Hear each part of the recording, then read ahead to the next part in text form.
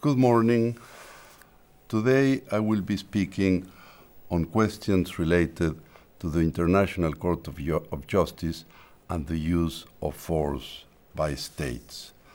Let me begin by saying that the prohibition against the use of force contained in Article 2, Paragraph 4 of the Charter of the United Nations is, as we all know, a cornerstone of the post-war legal order and ranks as one of the most fundamental rules of contemporary international law. Whereas claims involving violations of the prohibition raise delicate political questions, the lawfulness or otherwise of interstate violence is by no means beyond judicial scrutiny. Through an analysis of the jurisprudence of the International Court of Justice, this paper, my lecture, examines the International Court of Justice contribution to the definition of the regime applicable to the use of force among states. In so doing, it focuses in particular on the conditions on which self-defense may be legitimately restored to and on the challenges posed by armed attacks by non-state actors with regard to a set of rules originally conceived to play at the interstate level. I will want to provide also an introduction on these matters. As we may recall, despite the often highly political nature of interstate disputes concerning the use of force and self-defense, states have shown, with the exception of some remarkable examples, no general or principled reluctance to submit cases on such controversial subject matter to the International Court of Justice. Moreover, the court has neither traditionally nor in its more recent jurisprudence shied away from pronouncing on disputes involving the legal rules governing the use of force by states. As the court found in its advisory opinion on the legality of the threat or use of force of nuclear weapons, it cannot accept that it has no jurisdiction because of the political character of the question posed. The court considers that the fact that the legal question also has political aspects, and I quote, does not suffice to deprive it of its character as a legal question and to deprive the court of the competence expressly conferred on it by the statute. The court cannot refuse to admit the legal character of a question which invites it to discharge an essentially judicial task. Consequently, over the course of the court's 60-year history, a significant body of jurisprudence has emerged on the issues of state responsibility and the use of force. These cases stretch from the court's first judgment in 1949 in the Corfu Channel case all the way up to the court's most recent judgment in the Bosnia-Serbia case in late February 2007. I will begin my discussion of the jurisprudence by examining the court's Corfu Channel case. I will then discuss the Nicaragua case of 1986, perhaps the court's most influential judgment relating to the use of force. While in the Corfu Channel case, the court underlined the absolute scope of the prohibition against the use of force in the Nicaragua case, the court articulated a narrow understanding of when an armed attack triggers the right of self-defense.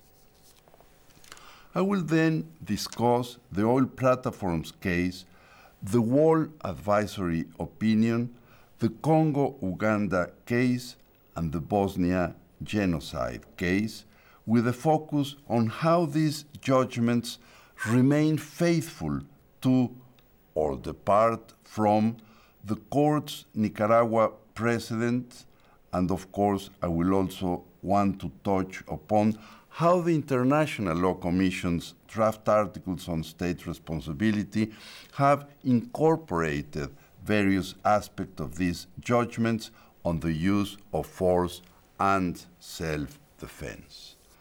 So let us start with the Corfu Channel case. It's a case that was the very first judgment to be handed down by the International Court of Justice, and it has exerted a lasting influence on the development of the law relating to the use of force and state responsibility. This case arose out of an incident on October the 22nd, 1946, in which two British warships struck recently laid mines in the previously swept minefield of the Corfu Channel between Albania and Greece.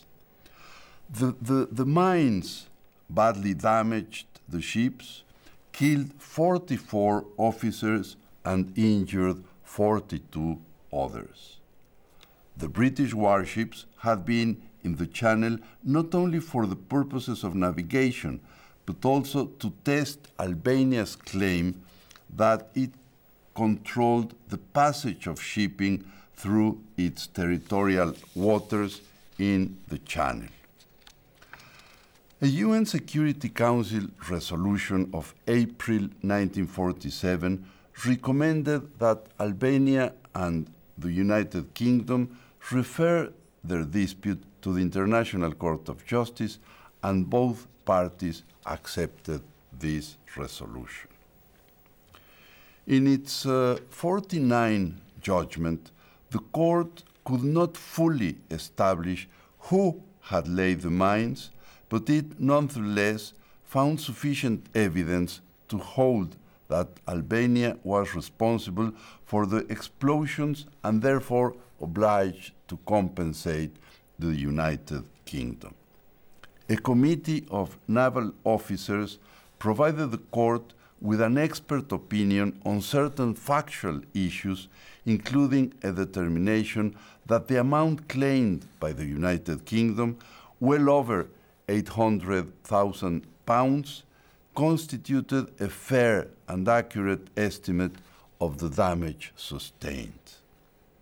The court determined that the Albanian government most likely had knowledge of the mine lying and therefore had an obligation to warn the approaching British warships of this imminent danger.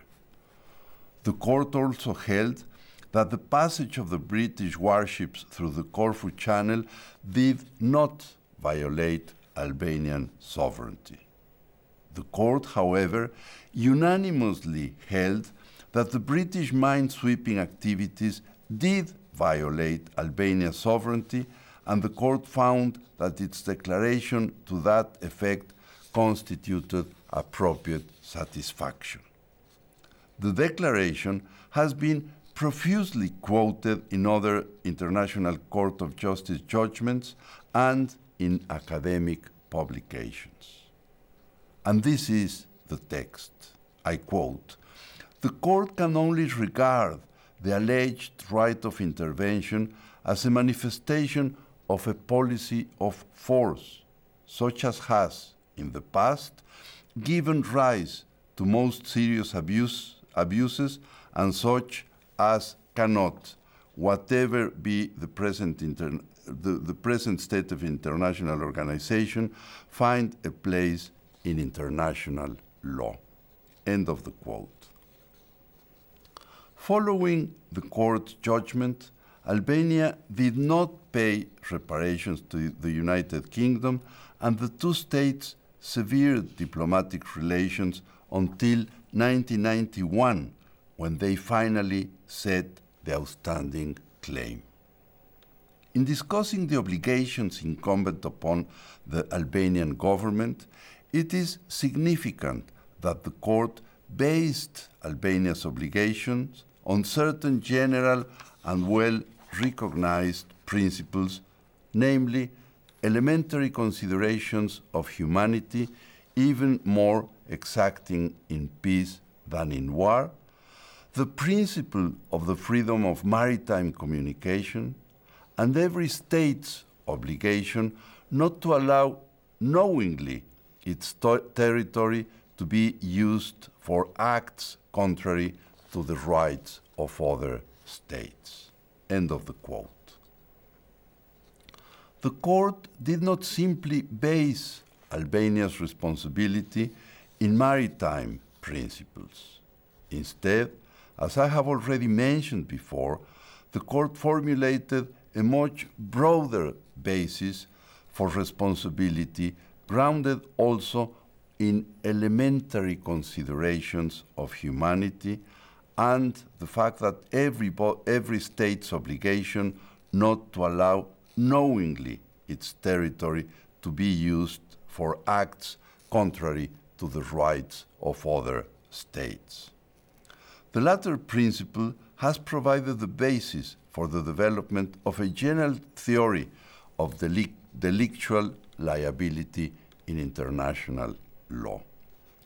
This judgment thereby lies the foundation for the existence in international law of a general rule to the effect that every state is obliged to use due diligence to prevent harm to other states arising from activities within its territory of which it has knowledge.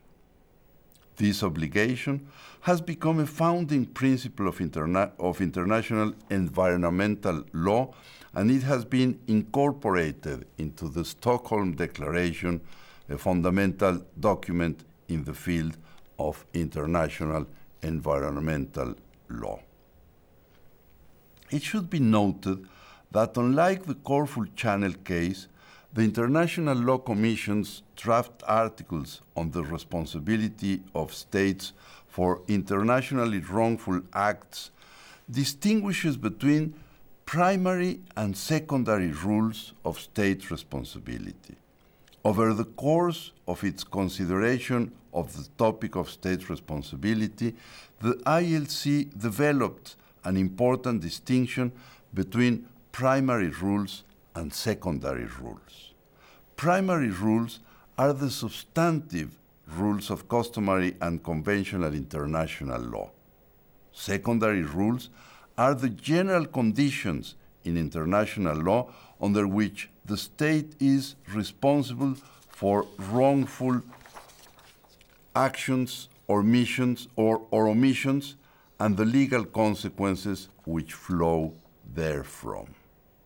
By contrast, in the Corfu Channel case, the court considered as a whole the primary issue of the nature of Albania's obligation and the secondary question of whether Albania was in breach of such obligations.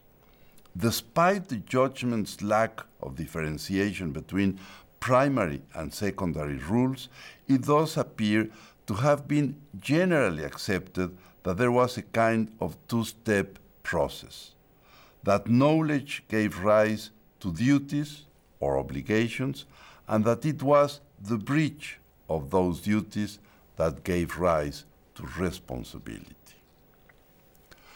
Now, let's introduce this landmark decision of the court, the Nicaragua case. Of course, we will have to move forward almost 4 decades in the court's jurisprudence to this seminal Nicaragua case of 1986.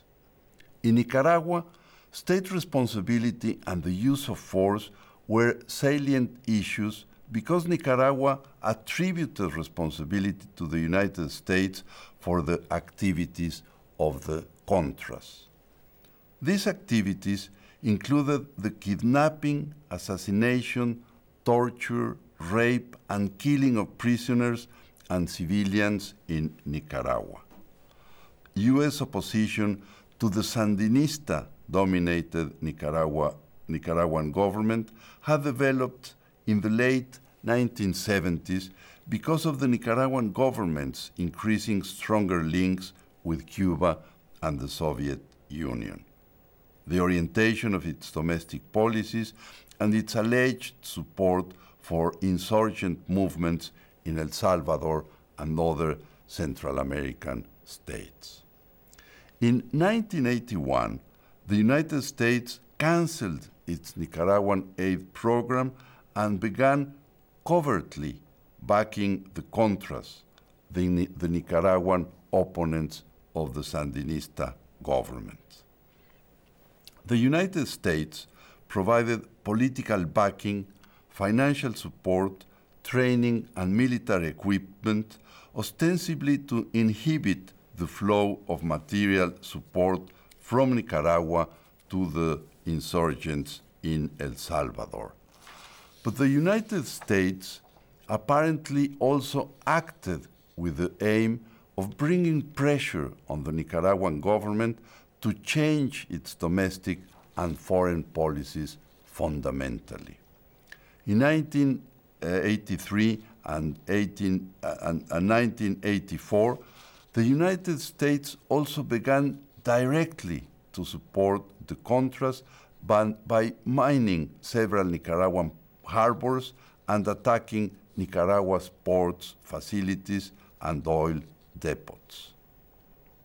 The Nicaragua case is, in part, highly significant for our purposes because of its holding on self-defense. The court noted that armed attacks by non-state actors could, in principle, trigger the right to self-defense, but only if the non-state conduct could be imputed to another state. The court thus determined that such attribution requires the effective control of the non-state operations by other states. Though this holding was controversial at the time and may remain so today, it was in line with the general hostility with which the international community responded to assertions by Israel or South Africa that cross-border incursions in pursuit of terrorists or insurgents could come within the scope of Article 51 of the Charter. In its judgment, it was said that the court does not believe that the concept of armed attack includes not only acts by armed bands, where such acts occur on significant scale, but also assistance to rebels in the form of provision of weapons or logistical or other support. Such assistance may be regarded as a threat or use of force or amount to intervention in the internal or external affairs of other states. On the issue of attribution, the court accordingly examined whether or not the relationship of the Contras to the United States government was so much one of dependence on the one side and control on the other that it would be right to equate the Contras for legal purposes with an organ of the United States government or as acting on behalf of that government. The court found that despite the Contras' dependency on the support provided to them by the United States, there was no clear evidence that the United States exercised such a degree of control that the Contras acted on behalf of the United States. While the evidence indicated that the U.S. assistance to the Contras was crucial to the pursuit of their activities, it was, however, insufficient to demonstrate their complete dependence on the United States aid. Even though the court found that the Contras were completely dependent on the U.S. in the initial years of the U.S. assistance to them, the court lacked adequate evidence showing that the United States made use of the potential for control inherent in that dependence, or that the Contra force may be equated for legal purposes with the force of the United States.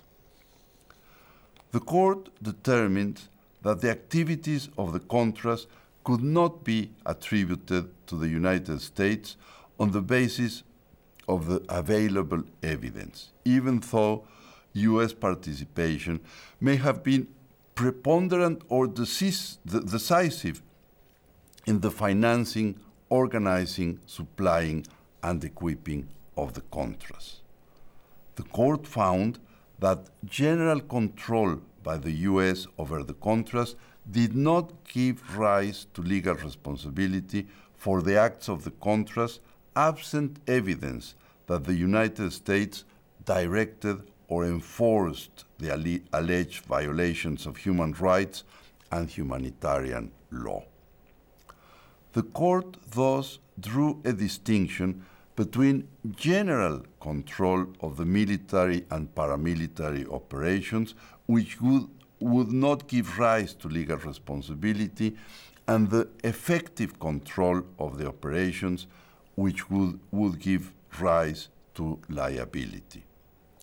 The ILC, the International Law Commission, commenting on the military and paramilitary case, accordingly note that the court used the notion of control to analyze whether the conduct of the Contras was attributable to the United States. This International Law Commission's draft articles on state responsibility generally show close adherence to the court's holding on attribution in the Nicaragua case. Draft Article 8 concerns conduct directed or controlled by a state and sets forth the rule that the conduct of a person or group of persons shall be considered an act of state under international law if the person or group of persons is in fact acting on the instructions of or under direction or control of that state in carrying out the conduct. According to the ILC commentaries, Draft Article 8 addresses two different situations. The first concerns private action based on instructions from the state, such as when states recruit or instigate private entities which act as auxiliaries and remain outside of the state structure. The second situation concerns private action under the state's direction or control. In the latter situation, such conduct will be attributable to the state only if it is directed or controlled the specific operation and the conduct complained of was an integral part of that operation. However, this principle does not extend to conduct which was only incidentally or peripherally associated with an operation and which escaped from the state's direction or control. Finally, the International Law Commission commentaries stress the necessity of examining the link between the private actor and the state. Let me now go to a third case, the so-called oil platform case. This case of 2003, far more recent, is important for our purposes, in part because the court strayed somewhat from its Nicaragua precedent. The oil platforms case concerned a series of retaliatory attacks by the U.S. Navy on Iranian oil platforms in the Persian Gulf in 1987 and 1988. This dispute between Iran and the United States arose out of the 1980 to 1988 tanker war between Iran and Iraq. Iraq had attacked oil tankers traveling to and from Iranian ports, and Iran had retaliated by attacking and mining neutral flagships traveling to and from ports in Kuwait and Saudi Arabia. This case came out of two incidents, the first being in 1987 when a missile hit a Kuwait tanker which had been reflagged to the United States. The U.S. subsequently asserted that Iran oil platforms had served as the staging grounds for the attacks by Iranian forces. 3 days later, the United States attacked and destroyed 2 Iranian offshore oil production installations. Later, in 1988, after a U.S. frigate attack struck a mine near Bahrain, the United States responded by attacking and destroying platforms of the National Iranian Oil Company. In its ruling on this case, the court held that although the U.S. attacks constituted unlawful uses of force, they did not violate the 1955 Treaty of Amity, Economic Relations and Consular Relations between the U.S. and Iran, because the attacks did not adversely affect freedom of commerce between the parties.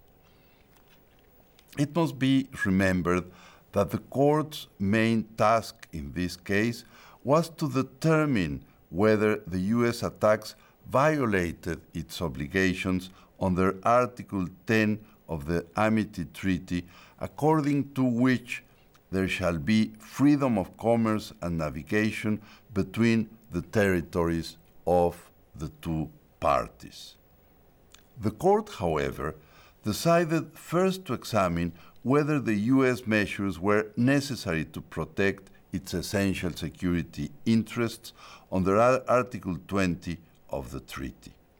The court justified this approach by virtue of the fact that the U.S. had relied on Article 20 as determinative of whether it had breached obligations under Article 10. The court found that the U.S. had not provided convincing evidence that the 1987 attack was attributable to Iran. The court also found that the 1988 attack did not amount to an armed attack by Iran on the United States, which could justify resort by the United States to self-defense. Additionally, the evidence of Iran's responsibility for the 1988 attack was inconclusive. Thus, the court was not satisfied that the U.S.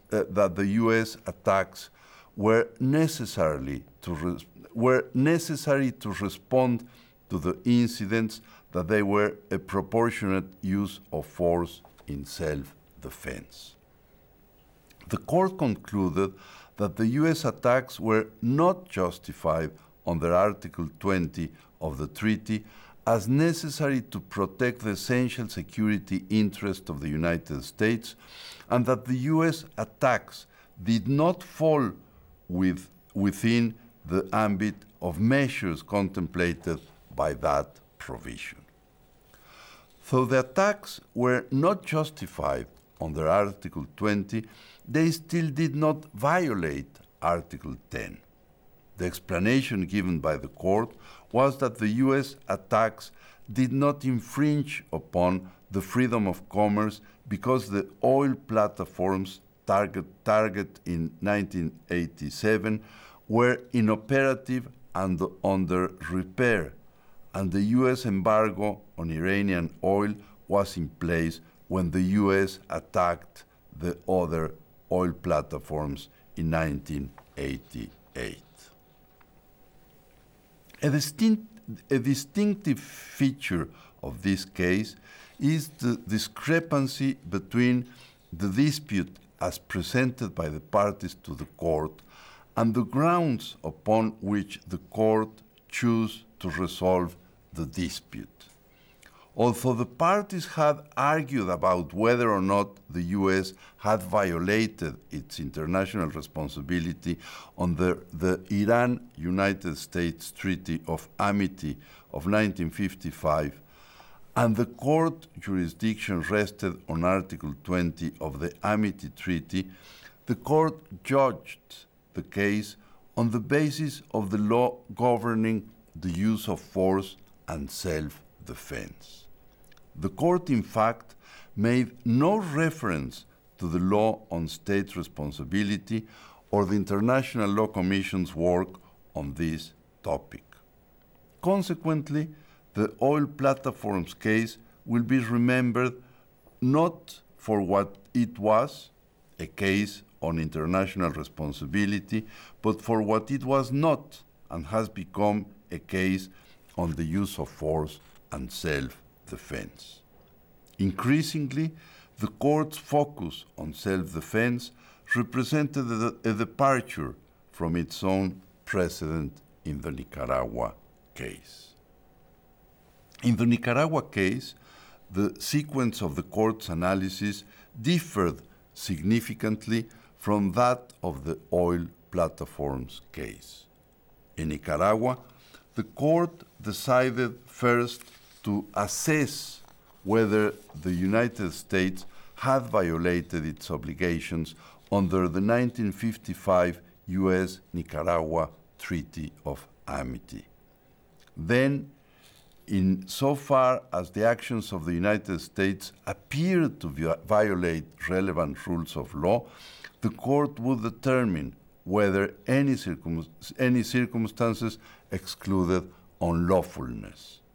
In addition, in Nicaragua, the court rejected the conflation of self-defense and measures necessary for the protection of security interests. The court determined that while a measure taken in self-defense would certainly constitute a measure necessary to protect security interests, a measure can be necessary to protect security interests without meeting the conditions of self-defense. Thus, in oil platforms, the court departed from its Nicaragua precedent by treating as interchangeable the concepts of self-defense and measures necessary to protect essential security interests. In addition, the court departed from Nicaragua by analyzing the issue of self-defense before determining whether the U.S. had violated Article 10 of the Amity Treaty.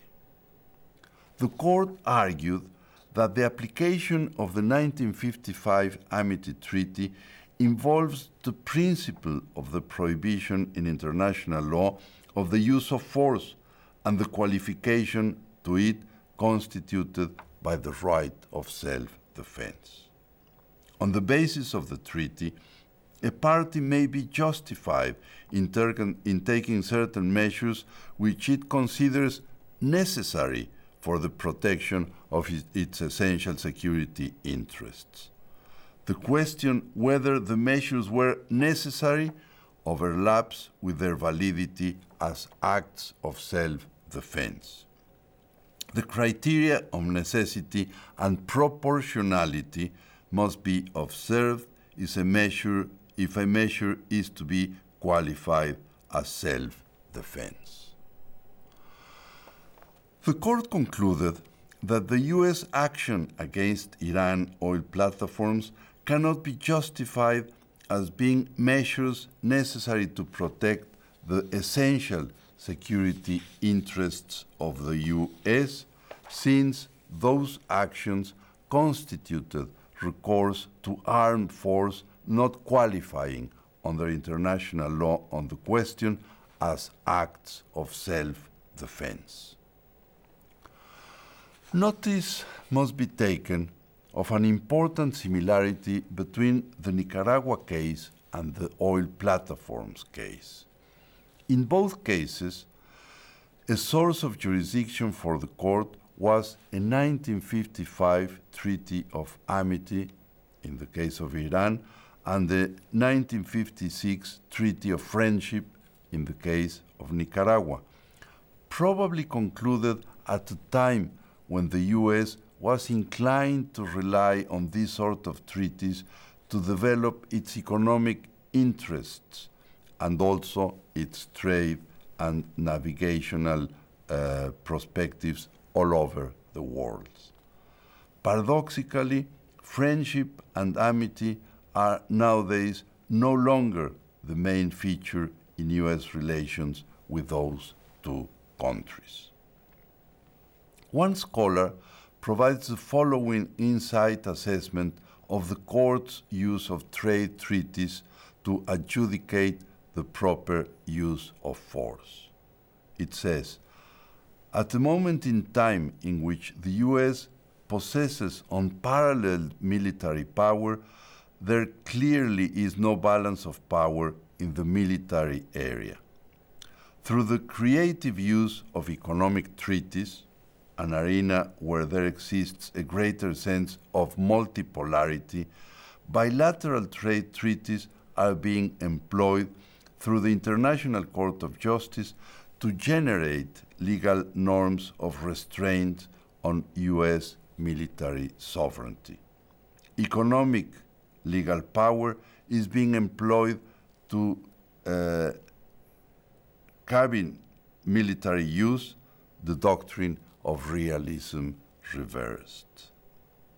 Thus, in this case, the court appears to have aggressively pursued a role for international law in the context of world politics. Perhaps the 2003 judgment in part reflects a legal response to the U.S. position on the use of force and self-defense, which the Bush administration has developed since the fall of 2001. The court has also dealt with the question of the use of force and the question of self-defense in an advisory opinion. This advisory opinion is called the Wall Advisory Opinion. And it was produced by the court in 2004 and merits our attention in part because it illustrates the court's generally strict adherence to the Nicaragua precedent of 1986. This advisory opinion concerns Israel's construction of a wall between the West Bank and Israel, running partially along the 1949 Armistice Line, or the so-called Green Line. The wall does, however, diverge many times from the Green Line so as to include on the Israeli side of the wall the Israeli settlements in the West Bank. The Israeli government decided to construct the wall arguing that it was necessary to prevent Palestinian terrorists from entering Israel and generally to prevent illegal Palestinian infiltration into Israel. In a December 2003 resolution, the General Assembly requested the court to give an advisory opinion on the legal consequences flowing from Israel's construction of the wall in the occupied Palestinian territory, including in and around East Jerusalem. The court began its wall advisory opinion by concluding that it had jurisdiction to give this opinion, and no reason compelled the court to use its discretionary power not to render an opinion.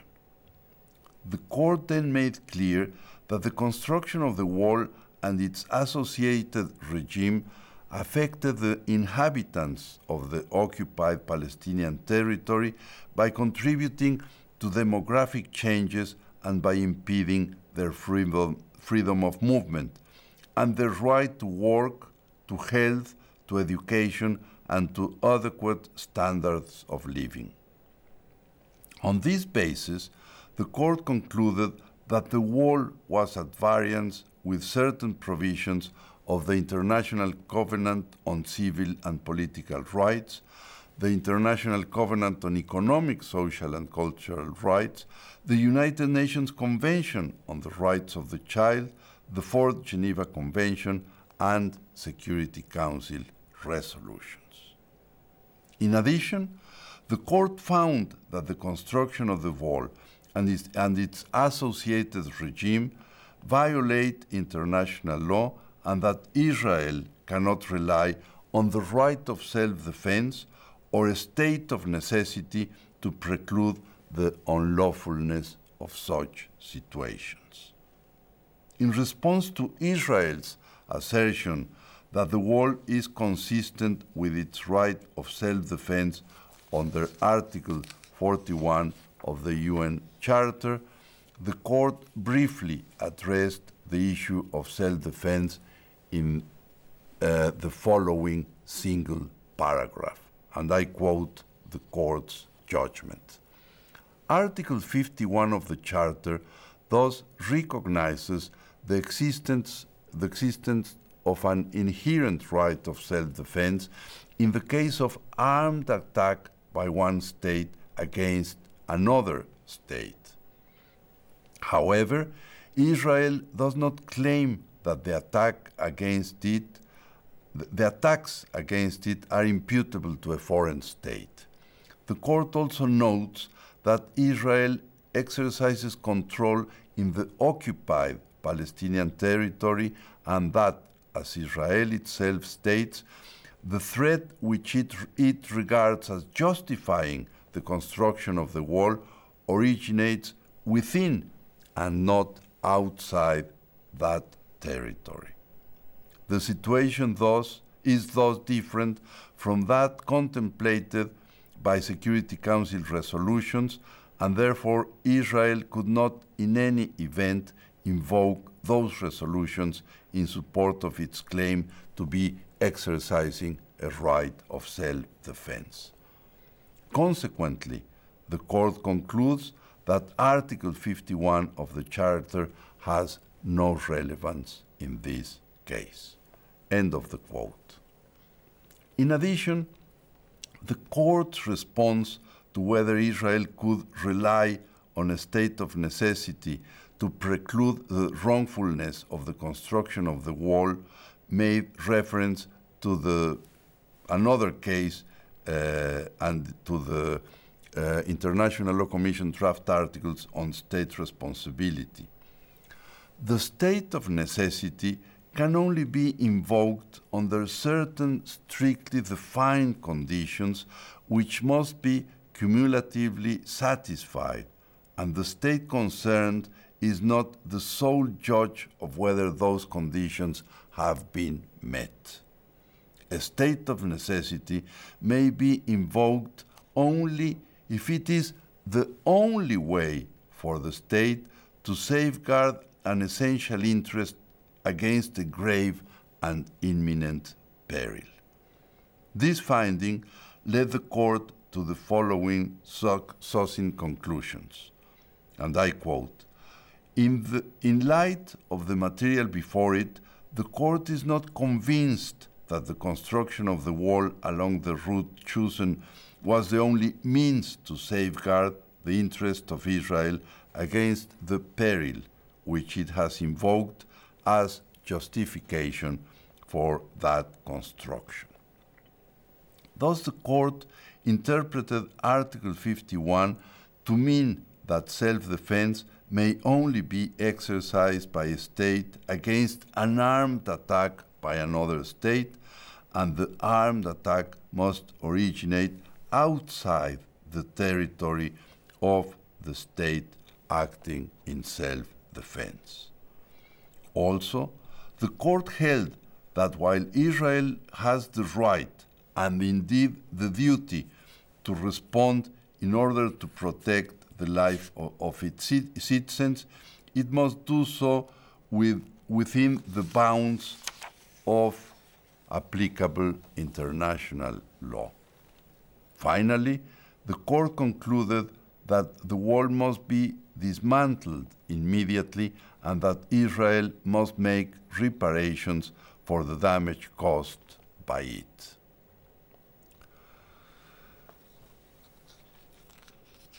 The court, in this advisory opinion, appears to have taken Nicaragua's interpretation of Article 51 to a further level by explicitly stating that armed attack against a state by non-state actors may not justify the state's use of force in self-defense. The advisory opinion thereby shows that the time has not come yet to recognize a right of self-defense against non-state actors not directed or controlled by another state. Now let us examine the so-called Congo-Uganda case. This case, decided by the court in 2005, is significant for our purposes because it presented the court with the opportunity to reapprise its jurisdiction in Nicaragua, particularly concerning armed attacks by rebel groups. The Congo-Uganda case arose out of the prolonged armed conflict in the Democratic Republic of Congo, which had been ongoing since at least 1994. The conflict involved the armies of the Democratic Republic of the Congo, Uganda, Rwanda, Burundi, Zimbabwe, Namibia, Angola, Sudan, and Chad, as well as approximately 21 armed groups. According to estimates, approximately 4 million people have died because of this conflict, and approximately 50 million have been affected because of the ongoing hostilities. Despite the multifaceted nature of this dispute, the court concerned itself only with a discrete set of bilateral issues. The court thereby remained faithful to its prior jurisdiction, in which the court has not refused to examine a narrow legal dispute simply because it is a part of a much larger political question. In this case, the Democratic Republic of the Congo alleged that in 1998 and 1999, during the Congolese Civil War, the Republic of Uganda committed acts of armed aggression on the territory of the Democratic Republic of the Congo in violation of Uganda's international legal obligations regarding the non-use of force. The court found that Uganda through the Uganda People's Defense Force, engaged in military activities on the territory of the Democratic Republic of the Congo, occupied the Ituri region of the DRC, and provided military, logistic, economic, and financial support to irregular forces operating in the DRC's territory. The court found that the Ugandan army committed acts of killing, torture, and inhumane treatment of Congolese civilians. The Ugandan army also destroyed villages and civilian buildings, failed to distinguish between civilian and military targets, and to protect Congolese civilians during the fighting with other combatants. Trained also child soldiers and incited and failed to take measures to end ethnic conflict in the DRC. Also, as an occupying power, the Ugandan army failed to respect and ensure respect for human rights and humanitarian law in the Ituri district. Finally, the Uganda army exploited the vast natural resources of the Ituri district. The court, therefore, held that the Ugandan army's armed activities in the DRC violated the prohibition against the use of force, as well as human rights and humanitarian law. The Congo-Uganda case suggests close adherence by the International Court of Justice to the draft articles on state responsibility produced by the International Law Commission in 2001. In this case, the court effectively applied the principles of draft Article 4 to determine that the conduct of the Ugandan army as a state organ was attributable to the government of Uganda. The court noted that the principle that the conduct of any organ of a state must be regarded as an act of that state is a well-established rule of international law, which is of customary character. While the court does not refer explicitly to draft Article 4, but instead cites its advisory opinion on the difference relating to immunity from legal process of a special rapporteur of the Commission on Human Rights, the quoted language from the advisory opinion is in substance that of draft Article 4 of the International Law Commission. The court also held that in addition to the conduct of the Ugandan army as a whole, the conduct of individual Ugandan soldiers and officers is also attributable to the government of Uganda because of their military status and function in the DRC. Furthermore, the conduct of Ugandan army personnel is attributable to the government of Uganda regardless of whether such conduct exceeded their instructions or authority, because customary international law has established that a party to an armed conflict shall be responsible for all acts by persons forming part of its armed forces. This case merits our attention in part because it provides important insight into the court's current understanding of the scope of self-defense as an excuse which precludes the wrongfulness of state conduct. Uganda claimed that its military assaults on the airports and towns of Beri, Burnia, and Watsa in August 1998 were justified by the consent of the DRC, but were justified not by the consent of the DRC, but on Uganda's right of self-defense. To justify its invasion and occupation of a large portion of DRC's territory, Uganda asserted its right to self-defense against a Congolese rebel group, the so-called Allied Democratic Forces, which was operating against Uganda from the DRC. The court, however, found that the attacks were not attributable to the DRC because the attacks did not emanate from armed bands or irregulars sent by the DRC or on behalf of the DRC.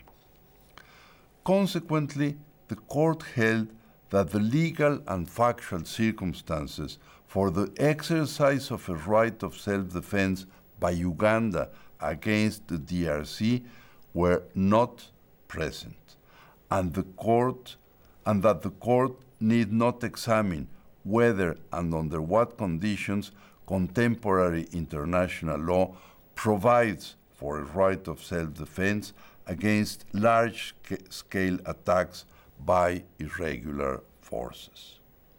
The court further held that it need not determine whether Uganda acted out of necessity or in a proportionate manner, though the court could not fail to observe, however, that the taking of airports and towns many hundreds of kilometers from Uganda's border would not seem to be proportionate to the series of transborder attacks it claimed had given rise to the right of self-defense, not to be necessary to that end.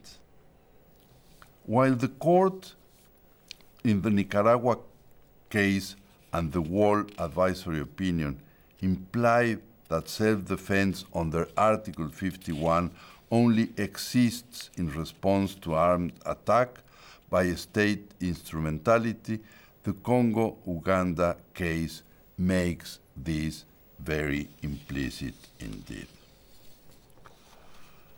Let's examine now the last case related to these questions of the use of force and self-defense.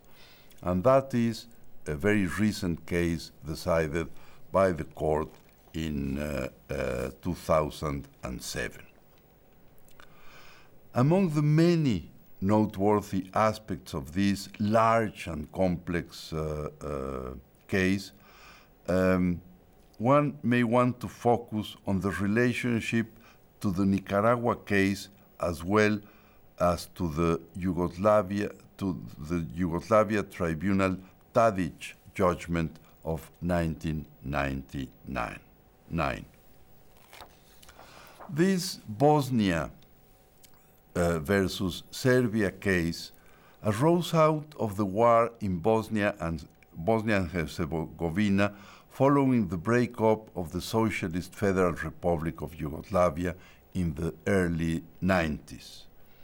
The parties to this case, Bosnia and Herzegovina and Serbia and Montenegro, were all part of the territory of this former state.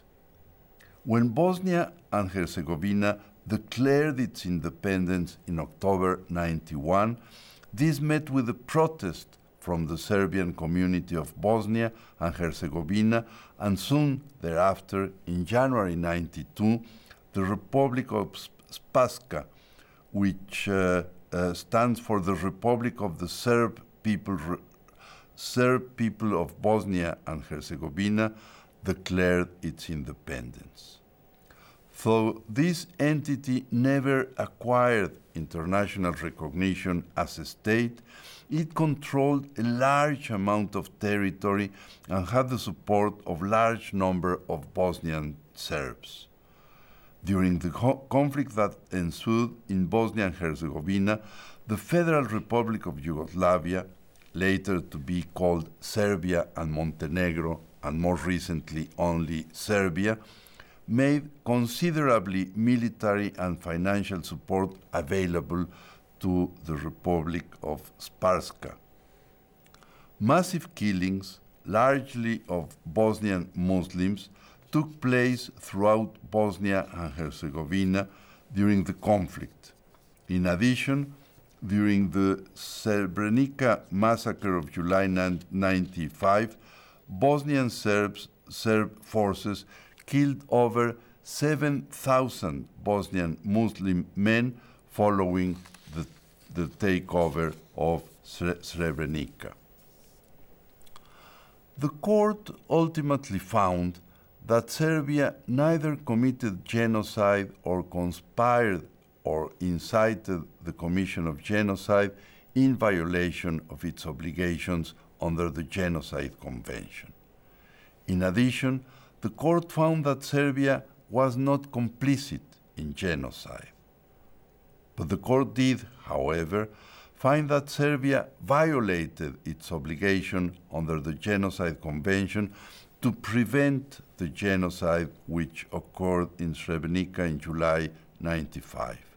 Moreover, Serbia violated its obligation to punish the commission of genocide through its failure to transfer Ratko Mladic to the Yugoslavia Tribunal for prosecution for genocide and complicity in genocide.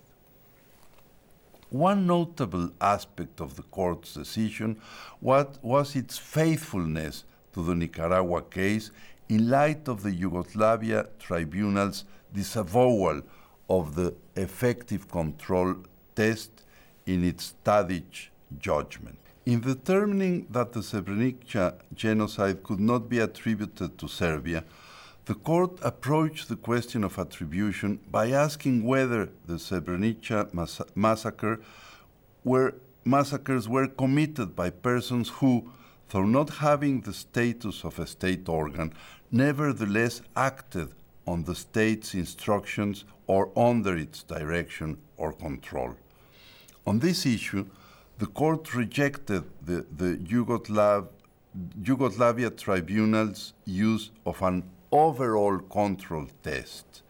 The court held that attribution requires that the state exercise effective control in respect of each operation in which the alleged violation occurred, not generally in respect of the overall actions taken by the perpetrators.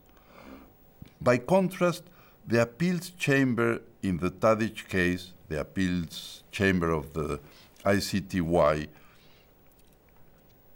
held that acts committed by Bosnian Serbs could give rise to the international responsibility of the state on the basis of the overall control test without any need to prove that each operation was under the effective control of the state.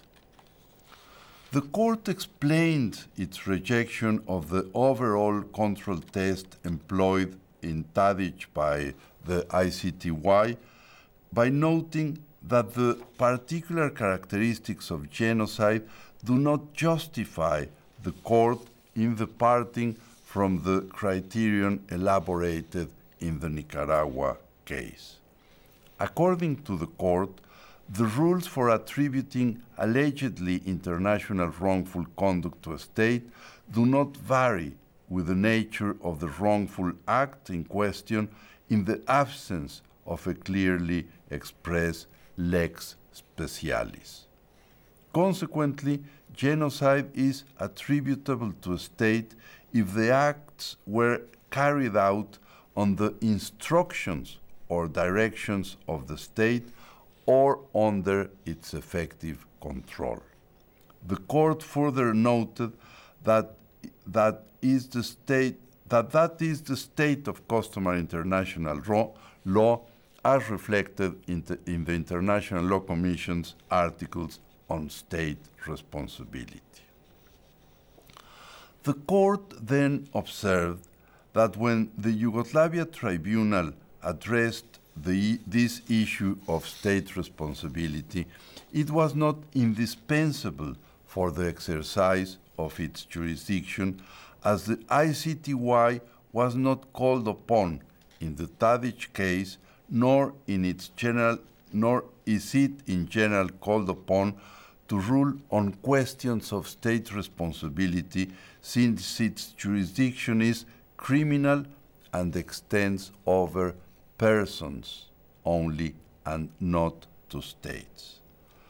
Moreover, the International Court of Justice found that the overall control test is unsuitable because it stretches too far, almost to breaking point, the connection which must exist between the conduct of a state's organs and its international responsibility.